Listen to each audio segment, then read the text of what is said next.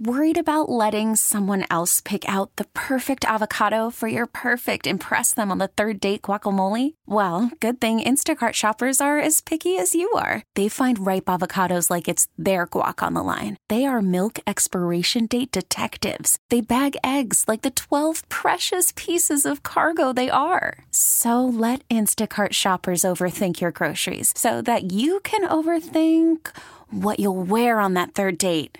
Download the Instacart app to get free delivery on your first 3 orders while supplies last. Minimum $10 per order. Additional terms apply. All right. Back. Enough about me. Taping this Thursday, the 18th of April already. All I see on TV are Mueller report stuff. I have to admit, I know. I just don't give a fuck. I don't care. Nothing's going to happen. He's still going to be the president, so whatever. People can debate it all day, all night. I have to admit, it's just something I don't care about. So, excuse me. Before we get to my topic today, I have to say, to have Andrew Beckwith, the president of America's Massachusetts Family Values, or whatever he's the president of, one day, and then Sue O'Connell the next day. I keep calling her. Is it Sue O'Donnell or Sue O'Connell? If I talk about how much I like her, I should probably know her fucking name instead of being an idiot. Let me look it up. I don't know why I always call her. What is it? Somebody tell me what it is. I hate my fucking phone, too. It takes me forever to find shit. Let's see here. Episode. Sue O'Connell. I was right. All right, Sue O'Connell. Yeah. Back-to-back days, Andrew Beckwith, who, I think thinks being gay is a choice. And would have a tough time if one of his sons was gay, and then having Sue on the next day, who is a completely opposite. Hopefully I'll get them both on together at some point. They can have a conversation. I liked Andrew, but Sue is great. One of my favorite guests already so far, and I hope to use her more as the show goes on and we start doing different things. And with that, I had an interesting meeting yesterday with a couple of fairly bigwigs at Entercom, a lunch. Where they talked about the show itself, and now I guess maybe actually becoming sort of a live radio show here toward the end of the summer. So I don't know. They really like the podcast. They want more podcasts. Now they want maybe the live show and some different stuff, sort of sub-projects, sort of investigative world as well, which I really want to do from a podcast perspective. Sort of have my own podcast world as a production company almost within Entercom, where I can do the shit that I'm interested in doing from a podcast perspective. So that's intriguing to me also. So a lot of stuff going on. So it was a good day for me. A good day for everybody the last couple of days in this building. So, yeah. So anyway, geez. I just picture Gloria Stewart at the end standing on top of the boat, and with her necklace. But anyway, so a couple of guests canceled on me today, and this is sort of, I guess, part of the problem of being me, I think, is I have a lot of guests first agree to do it, then they think about it, they look around, they do a Google search or two. Hello to Jeff Sottolano, my boss, who hates when I drink. But I have a whole nice full drinky for me today here, so get ready for it. Get ready for the ice clicking, and the drink be drinking. I don't know. But anyway, they bailed on me, a few of them. So I was thinking, I don't know, I want to sort of, well, first of all, before I get into any of this stuff, I was surprised at the feedback I got. So Moroso, the producer, listened to me, producer to be, or candidate or whatever. We're interviewing some other guys, I guess, coming up. Did get rid of the music at the start, but I got a bunch of feedback saying that people missed the music at the start. So tweet at me, yes or no, if you want the open back in, whatever the fuck. Whatever. I mean, it's so awful, I think. But if you want something different, I don't know. Let me know. But I got a surprising amount of feedback. First of all, the Sue O'Connell feedback was unanimously great, and I'm happy about that. But but people weren't happy that the intro's not there. It sounds weird, they say. So I don't know, Moroso. I'm going to let you make the call on this for this one. But going forward, I don't know if we're going to have it or not have it. But I hate, it's so fucking cheesy. I don't know. If we come with a different one, that's fine. But I don't think a lot of other podcasts, I don't know. I guess some do and some don't. But so part of the deal, I think, also is, and I don't know enough about this, maybe I should, is that if you do a podcast, like, you know, a traditional radio show, like my old station, country. Sorry, I'm stupid. I don't know what I'm thinking. Sports radio, 93.7 WEI, can play anything. Like, you know, they can play stuff coming in out of. I'm actually in the Mix Studio producer's booth right now, Mix 104.1, Boston's best variety. And I'm looking at different songs here, and they have, you know, Jailbreak. I think that's Thin Lizzy, right? And different songs. So they just do them, you know, you guys know, coming in out of breaks. I don't think in a podcast you can do that. I remember I did a podcast before Enough About Me years back. I'm talking like 8, 9 years ago when this really first started. And it wasn't even on iTunes. It was just on EEI.com. And it was produced by Michael Berger, my pal Michael Berger. And he kind of came up. I think we had like, I'll have to text and ask him. But I think we had My Lucky Day by Bruce Springsteen. But it wasn't, you couldn't have him sing. It was like the guitar version, the instrumental version of it. It sucked. But it was the best we could do. Also, by the way, in that old podcast, I got to interview John Parr, who sang St. Elmo's Fire, which I enjoyed doing that interview, just parenthetically. So anyways, long way of saying people bailed on me. Today, we've reached out to a lot of people. I have irons in the fire, I guess is the phrase here going forward, that makes people in the building and in, you know, corporate buildings nervous, which I also like. So, as I continue to work on that, I thought it might be interesting, and maybe it won't be, experimentally here, to talk about, I left EI this past September, I guess it was, when I took a leave of absence after the previous month going to McLean. So I guess we have different people now, they told me yesterday, they tell me every day, we have more and more listeners to this podcast, different sort of higher numbers, so maybe not everybody knows who you are, not everybody knows your backstory.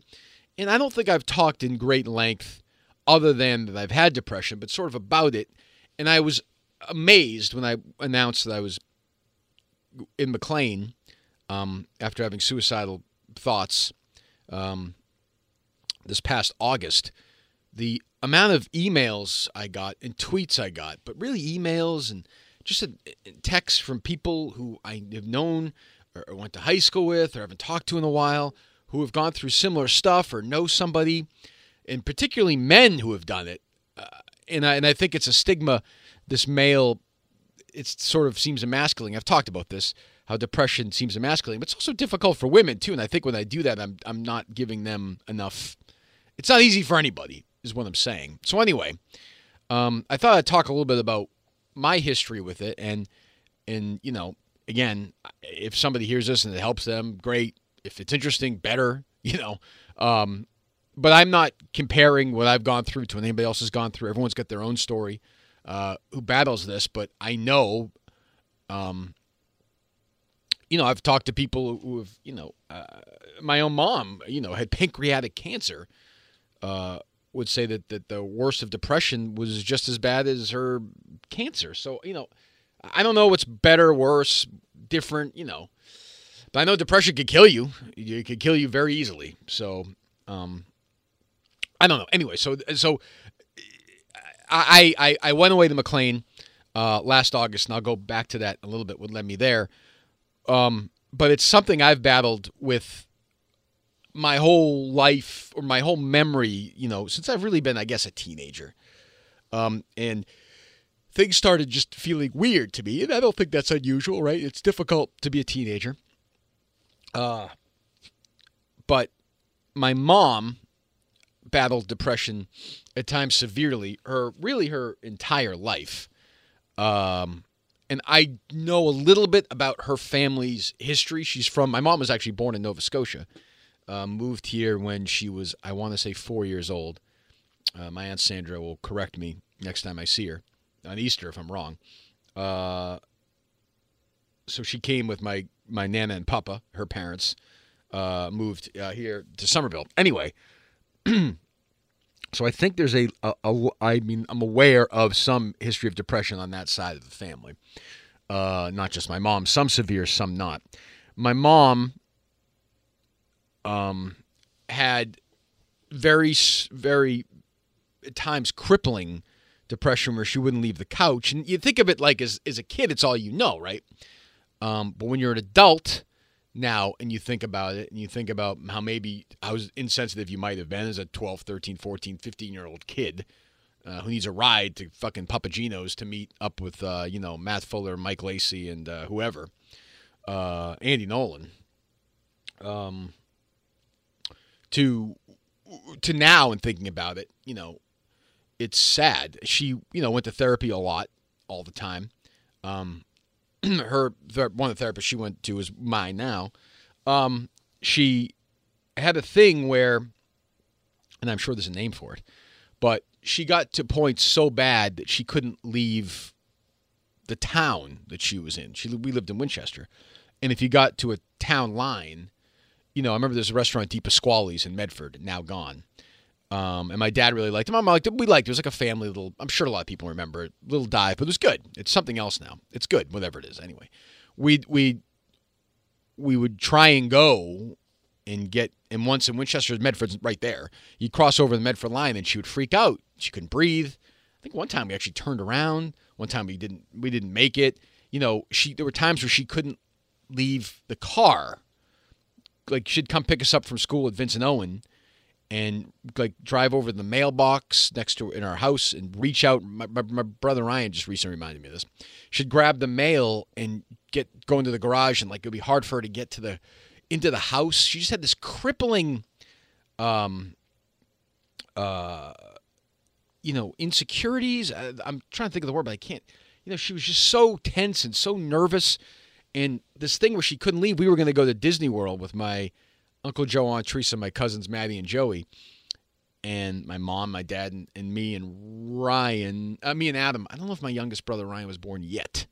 I don't think he was. If he was really little.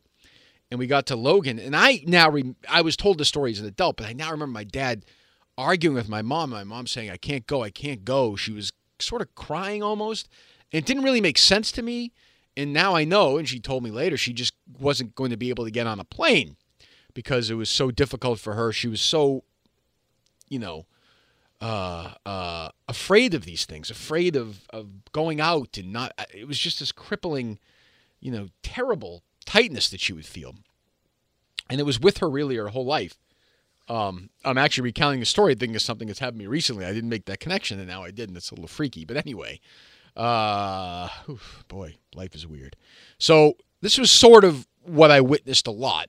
And I could tell around that age of 13, 14 that this stuff, whatever she was having, I could tell I had it. And I had a great high school, great group of friends, played sports. It was not antisocial, particularly, at times like anybody else was. You change, you go through puberty, your body changes, all that stuff. But I could tell there were times where I didn't want to leave my room. I didn't want to talk to anybody at school. For a day or two, I'd kind of keep my head down. And I didn't really understand it. Couldn't really articulate it. And I'd be sad. I would be in my room at 14, 15 years old. And back then, this is weird. I've never said these things. I don't even think I've said these things out loud in therapy. I suppose maybe I have.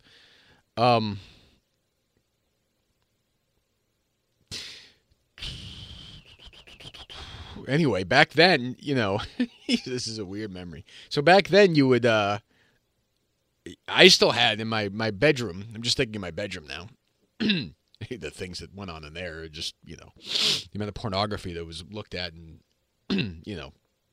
destroyed, frankly. But anyway, perfect timing. There was a screw up in here, so Maroso came in and fixed it. I think I was at the point where I was in my room in 90, 91. So back then, I had stereo. I had a record player, and a a cassette thing, not a CD player then. And I would play a lot at night. I would play these sort of like Nebraska, Springsteen stuff, sort of depressing stuff, and that would make me cry. And I was a regular teenage guy, boy. I was pretty good athlete, pretty popular, a lot of friends, no real issues, not a financial worry in the world, thank God, and two good parents, I guess, two good parents, and everyone was healthy. And I would be upstairs listening to these records and just crying. And I remember crying, and the crying in a way made me feel better. It was therapeutic, oddly. And this has been the theme for me now for 30 years. I mean, I'll get to it, I guess, later on. So I didn't really understand it. And there were times where I was just so down. I was just, weepy and you'd go to school and you'd hide it. You'd put on a little bit of a show. And I was a sarcastic, sort of wise ass, not a lot different than I am today. And that, I was very quick-witted and sort of had a line for everybody. And, the sarcasm was definitely a deflection for me in a way to sort of hide other stuff. I was deathly afraid of my father, and at the same time loved him a lot and really, really, really wanted him to love me, which he did, but he couldn't articulate at that point in his life. And that would upset me. And it was just a weird time, but yet, a good time and a bad time. I get emotional just talking about it, just my dad anyway. And my dad at the time, it's funny. And my middle brother Adam who's 4 years younger than me, can remember some of it. My youngest brother Ryan, who's 10 years younger than I am, he's 9 years younger now. He'll be 10 years younger than I am. Doesn't remember a lot of it, but my dad was a good guy, worked incredibly hard, but was very young. When I look at it now, I think he had me when he was 24. So, I look at Harry and Kate, the age I am now, Kate would be 20. So when I was in my late 30s, I would have a teenage kid. Mid-30s, I wouldn't be able to handle that. And my dad, whose own dad was, a heavy drinker and abusive physically. My dad, who never hit me or touched me ever, had issues with drinking, and he never really confronted them. And it got better as he got older, I think. But when he was younger and I was younger, I drank a lot of liquor, not just beer, but liquor. And I can still remember, and he was just, he had anger issues. And I wish I had understood that when I was 14 or 12, but you don't, right? So you don't know what's going on. He'd work hard and come home, and he would have a certain smell in his breath that was liquor smell. Now I know now as an older, as an adult, I didn't know it then, but that to me was a smell of like anger and trouble and fear, and I didn't know what the fuck was going to go on. He would just get angry. He'd get angry if I didn't do well in a math quiz. He'd get angry if I didn't, practice my free throws. He'd get angry, and it wasn't like this horrible existence or anything. There were ups and downs. We didn't see him a lot. He worked so hard. And I think he thought his role was supposed to be this guy. My mom was the protector. She was the good cop. My dad was the bad cop. And he'd get mad at her because she was the good cop. She'd get mad at him because he was the bad cop. She couldn't confront him because she couldn't confront anybody. She wanted to please everybody, and in doing so often pleased nobody. And that would frustrate us. So it was just a weird dynamic. But, and as he got older, he was a great dad. As he got older, I think the second half of my life and his life, and as a grandfather, he was great. What am I doing here? But so I just you just think of things, and I could think of so for instance, I was not a great student. I had some I still do mathematically, have weird spatial issues. Kate's at the point now where she's doing algebra and all this stuff where I am useless. I can do 15 times 18 right now for you. I can do, I'm great with that stuff. So I was already getting to that point, and I want to say this was 6th grade, where I was doing really bad math, like really bad. I would do really well in English because I love to read. I would do well in history because I love to read. In science, I sucked, and in math, I sucked, and it would drive my dad fucking crazy. To the point where, the deal was he called it double secret probation, which I didn't even know was an Animal House reference when I was a kid. I was like terrified of that phrase. Where he would sit me, I would come home from school, and the deal was I would sit at the kitchen table until my dad got home. I would do my homework. I could eat, but I had to sit that was my punishment. I would sit at the table for 6-7 hours. Now, sometimes my mom would just let me go because I'd wear her down. But then the garage door would open, I'd sprint to it was just fucking crazy. Chaos. So we had our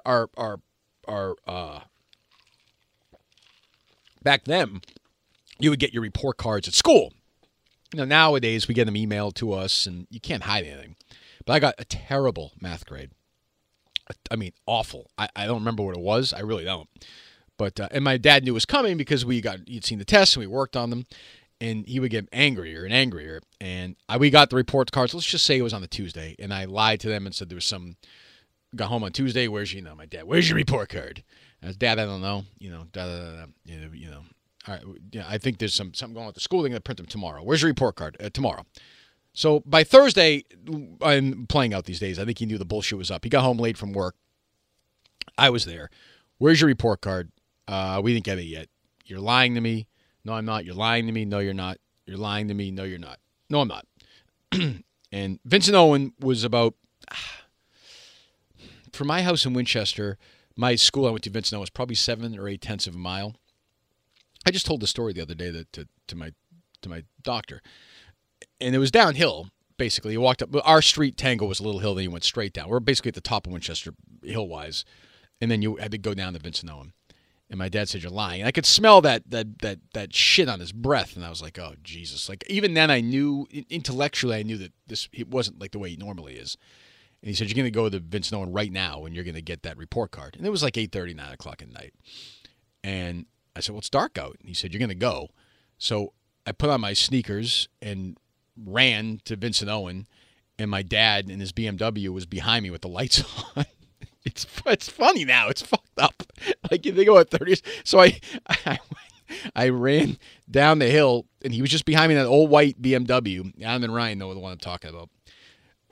Slowly with the lights on, and I was running there. And when I was running, I was even thinking, this just does not seem like normal behavior. I got there, and Pat McDonough, who was a janitor at the school, and a great guy, he died years ago, and he was a really sweet guy. And my mom and I went to his wake, and a funny story about that is I was shaving before it, and I somehow cut my lip shaving in getting like a half hour before his wake, and gushed. It was the biggest gusher I've ever had in my life. And like I went to the wake line. I went to school with one of his nieces, I think. I remember talking to her. I was like Rich Keefe. And I had like this huge bandage on my lip, and I felt like such an asshole. Anyway, I got to the school, and Pat was there, and my dad came out with him, and we said we need to go up to get to the locker because it was there. So I went up to the locker, got the report card, and got back in the car with my dad, and we drove back. And that was sort of that level of tension for 3 or 4 years, until like the middle of high school. I think was always there and like added. I would say even my senior high school. That was my life for 5, 6 years, always sort of like that on eggshells.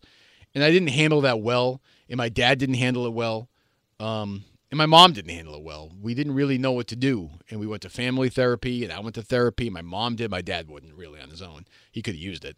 But I look at it now, and I know he was doing the best he could, but he just didn't know how to do it. He got better at it. So anyway, all that stuff, this was sort of my life, half great, half weird, all the way through senior in high school. And I had a good senior in high school, had a good time, and graduated and was going to go to prep school that next year.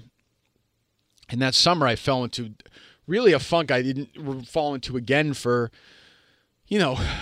25 years. and didn't get out of bed a couple of days, and then had an argument with my parents and went in my room and just trashed my room and freaked out and said I wanted to die and all that stuff. And I didn't really want to, I don't think.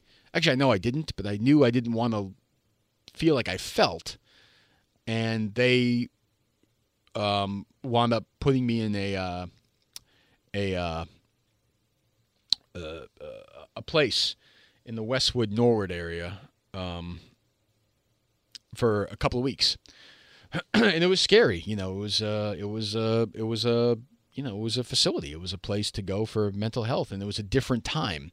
It was already beginning to progress from sort of Cuckoo's Nest, but it wasn't where it was in 2019. It was almost exactly in between, right? Cuckoo's Nest was in the 70s, and now we're in today. So the 90s were sort of a little bit of the old stuff and a little bit of the new stuff, and you could tell, I was scared. I was so young. I saw. When I was there at McLean this past summer, I saw kids about that age, and I didn't want to bother them, but I also wanted to tell them it was going to be okay, because it's really scary. I was really scared. The door closed, and I was there by myself, which I'd never really been. And so you were assigned a roommate there, or had a roommate there. And my roommate was this very kind old guy named Pete. Actually, my dad's name. And I'm gonna say, people are always younger than you think when you're young. You know what I mean? So I'm gonna say he was in the 70s. Back then, I thought he was like 100. But he was very quiet.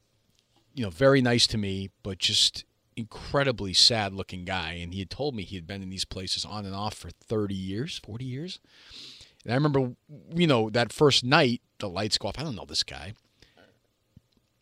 And I'm thinking, is this going to be, I kind of looked over the bed across from me and thought, is this going to be my life? Am I going to be like Pete, where I do these things for 30, 40 years? I feel okay, and I feel like shit. I feel okay, and I feel like shit. So I went there, and I was there for, it's crazy. The only people who would know the answer to that are my mom and dad. I don't think they're going to answer when I call them. I want to say I was there for 12 days, maybe. And I came out and I felt better. I was on Prozac then for the first time. And I had a sort of an on and off history with that drug. And I had the best academic year of my life, really the best school year of my life, at Williston, Northampton that next year. Made a bunch of friends, had a great year in sports, had a great year academically. And felt good. And felt good, for the next 4, 5, 6 years, good. Sometimes a little down, same thing, good. My relationship with my dad started to change a little bit. He was getting softer as he was getting older. He cut out the hard booze, just beer at that point. He drank a lot of beer, but he was not. I remember my mom would always say he was mean when he started doing the other stuff, and he stopped that. And I think my situation, and then the situations of my brothers who have both battled with addiction, softened him and changed him and made him, a different person. Which was, I think, really remarkable when you think about it. This is a hardline guy who changed the best he could. He was not perfect, but, nobody is. And then kids were born and grandkids, and that really changed him. My mom continued to go up and down. She went away to this place in Arizona for a couple of weeks to try and figure stuff out. I'd have to ask Adam and Ryan for the specific year. I want to say like 03 or 04. But she would just get down, and she'd spend a lot of time on the couch and weepy, and then she'd be okay. She was sort of not quite manic, but she'd have high highs and low lows. And their marriage was strange. And so it happened again. I hit a button and it froze again. So I don't know where I was, which is, good. But so anyway, I think I was talking to my mom and dad, and they had a weird marriage, and it was good and bad, and it turned out to be sort of incredible. Just a weird ending. But so that was happening, and I was, same thing. Professionally, now I have 2 kids. Professionally, I'm sort of on a roll here. I'm enjoying the success financially and professionally and all that stuff, but at the same time, down, up and down, but mostly up. My parents both get sick. My dad gets diagnosed with multiple myeloma in November of 2015. My mom is diagnosed with pancreatic cancer in February of 2016, and life changes. Every day is life or death in your mind I'm with them, me, my wife, my brothers. A lot fell on us, particularly my wife, but some on me, as my brothers were a little further away and both working full-time jobs. I had flexible hours, obviously, and able to shoot right from Brighton to Mass General, and just the pressure of it. I handled it the best I could for those 2 years.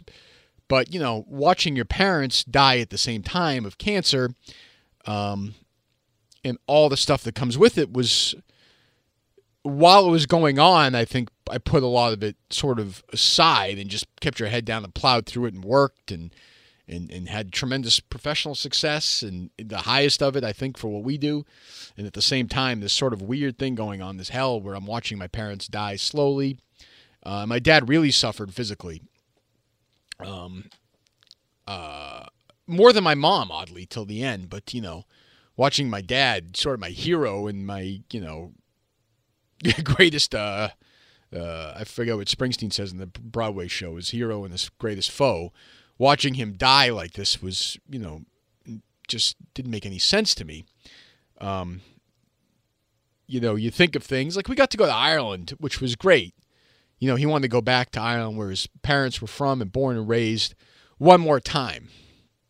And I think we all knew that. My mom wanted to go to Nova Scotia too. She got to do that with my wife and my daughter Kate.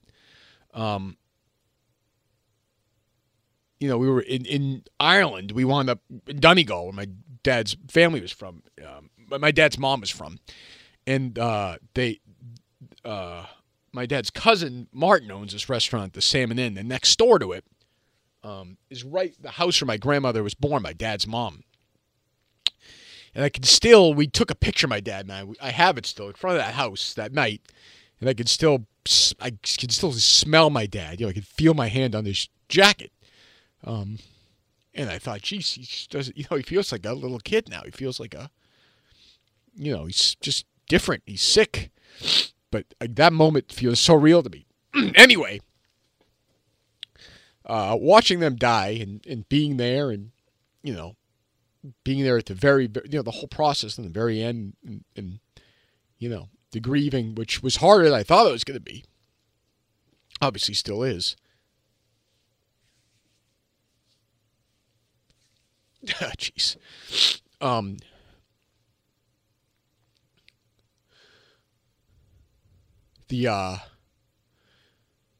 The grieving process of the year or two, which 2 years coming up, was harder than I thought it was going to be for me, And I just started feeling 4 or 5 months afterwards really, really shitty. I mean, end of, say, 17 into the beginning of 18.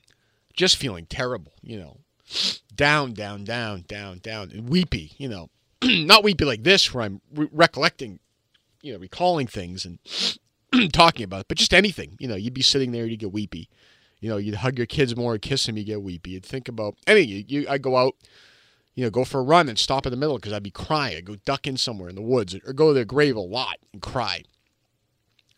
And I started doing that thing with music again where I was starting to feel better when I felt sad.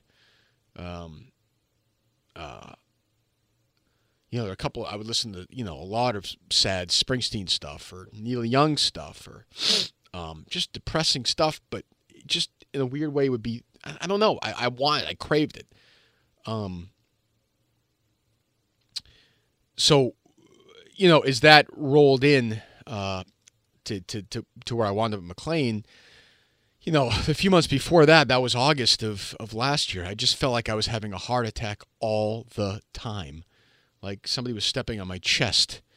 And that's when I started thinking about killing myself. I mean, I wish I didn't think of that.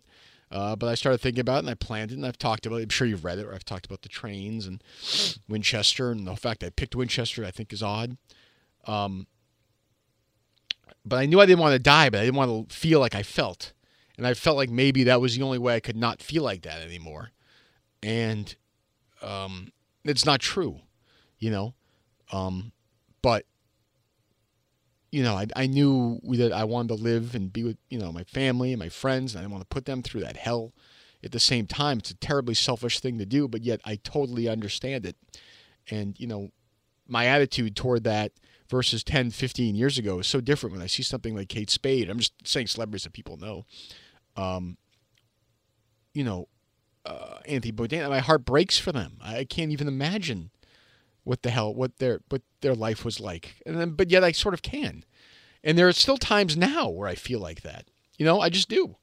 There are days, not suicidal, because I don't really, but there are days where I just feel like shit, and it's been a little more recent. I felt a little bit more like it every once in a while, because I think the anniversaries are coming up, and I've talked about spring is weird for me now. I think there just feels like death, and it makes me sad. But I'll get through it, versus a year ago I didn't think I would.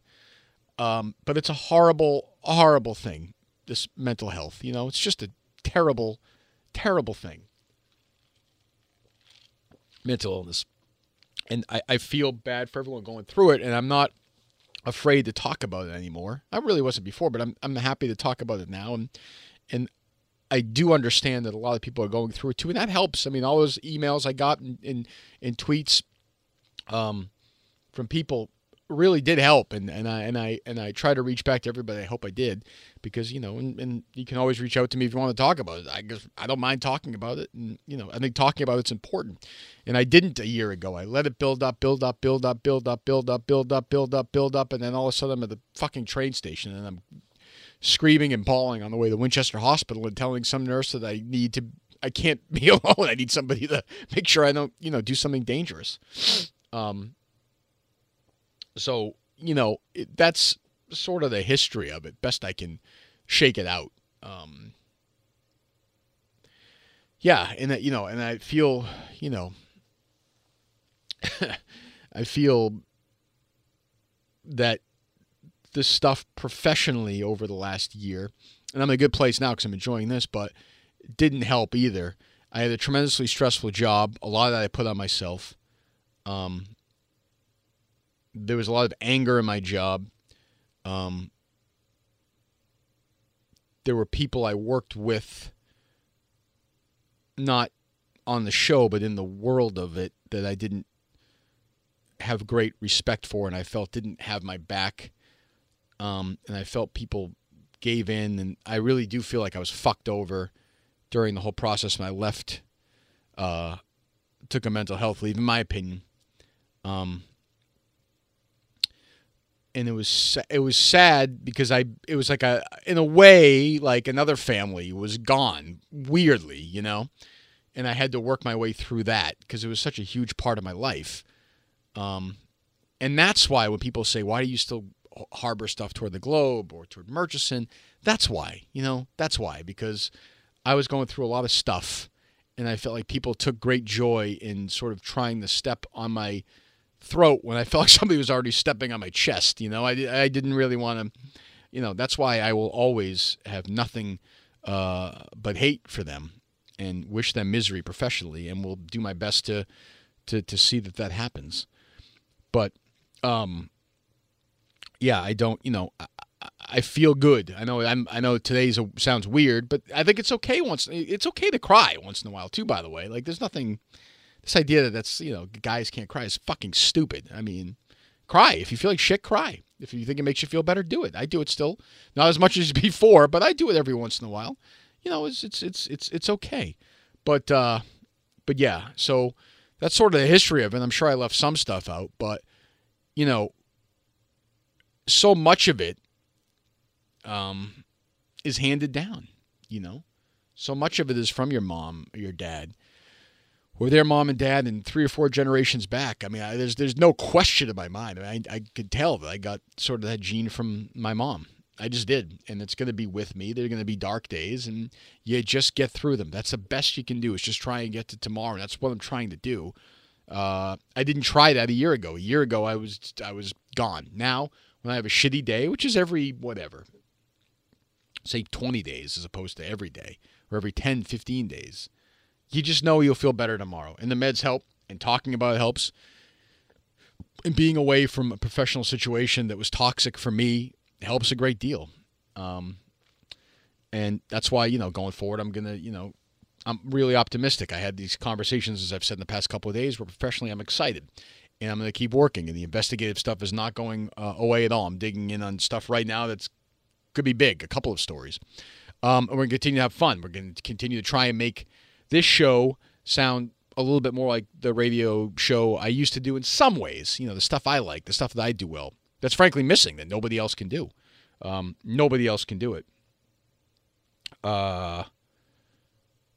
So that's where I'm at right now. So Enough About Me is back tomorrow.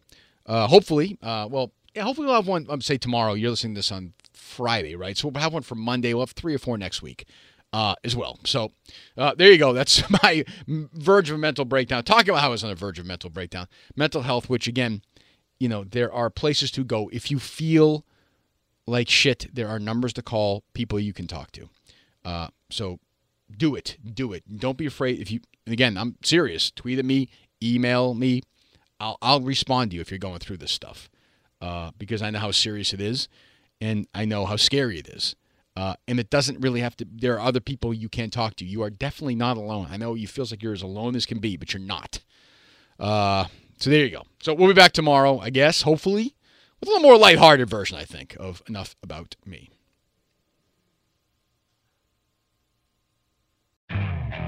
Okay, picture this. It's Friday afternoon when a thought hits you. I can spend another weekend doing the same old whatever, or I can hop into my all-new Hyundai Santa Fe and hit the road.